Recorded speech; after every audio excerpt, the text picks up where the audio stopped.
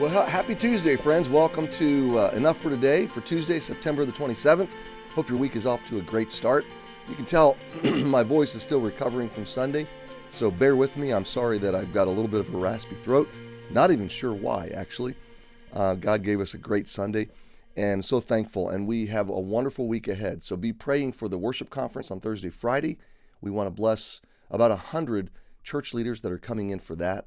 And then we want to have a great night of celebration on Thursday. By the way, remember, there is no Wednesday night program because of the Thursday night concert. So if you drive onto the property Wednesday night, it's going to be a bit of a ghost town. So we're in Psalm 62 this morning or today, whatever time of day it is for you. And I think we're going to finish up Psalm 62. David has been facing enemies and finding his refuge in God.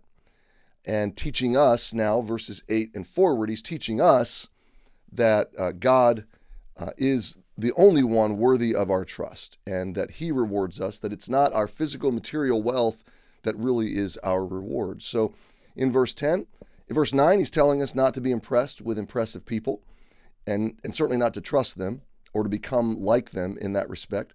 Verse 10, he's telling us not to trust in dishonest living, not to resort to oppression or thievery, and certainly not to set our heart upon material things. I wish I could spend a lot more time there.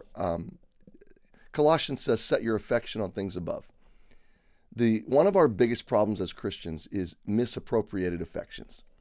It's not that we don't love God, it's that we love other things more than him.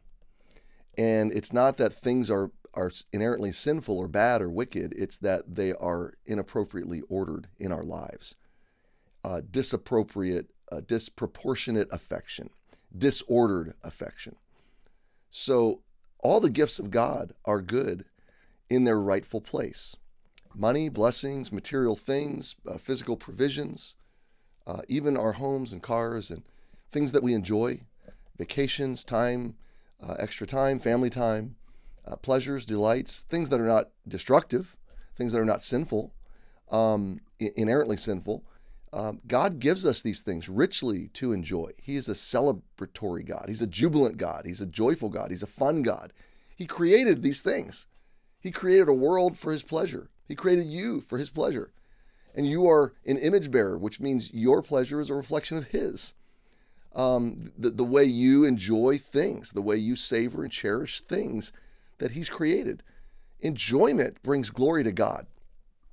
What doesn't bring glory to God is disordered affection, inappropriate affection, when we have elevated things, where we have done what David is saying in verse 10, set our heart on material things, money, physical resources, earthly treasures, earthly relationships, dating, our earthly dreams, our earthly pursuits. All of these things can own our hearts.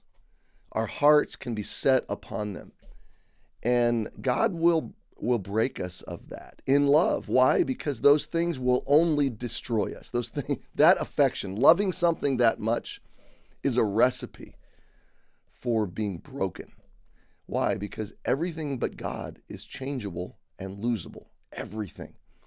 Human relationships, human friendships, achievements, accomplishments, money, prosperity, wealth, power, prominence, position, all kinds of accomplishment, fame, you name it. Everything that we can run at and love supremely in this world that's less than God is, when we elevate it to that level, it becomes a crushing Lord that drives us incessantly, doesn't really satisfy us, and then eventually it goes away. It drops us on our head. We won't be able to sustain it. It falls apart. We age out of it. I mean, there's lots of ways that the things we set our hearts on end up falling apart. We lose them in the end, okay? There's only one Lord that will love you when you fail, never leave you for the duration of your life and eternity, and that when you succeed, all that success is simply a gift from him. So he's the one Lord who loves you purely and that will never crush you and never fail you, and that's Jesus. And so when David says, don't set your heart upon material things, He has learned that material things are thin ice, but God is the true refuge. Jesus is the true source of identity and stability and fulfillment and Zoe life and all that our hearts really crave. And so when we build our identity most in Him, when we set our heart upon Him, our core affections most strongly are ordered under Him, and He is our highest affection. Revelation, our first love.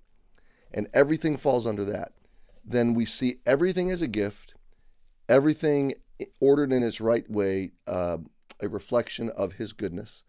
We can derive pleasure from it. We can use it for its intended purpose. We can see it as the stewardship that it is. All of our human relationships are stewardships in which we're to invest and give and expend our lives. But as we begin to lose these things in life, our highest affection holds our heart secure. It's not to say we don't grieve or sorrow or feel the impact of the loss. We certainly do. We simply just don't fall apart because of it. Because our hearts are set upon the Lord, and He will never leave us, never forsake us, never fail us. Well, I think that's enough. I mean, we're 8 minutes in.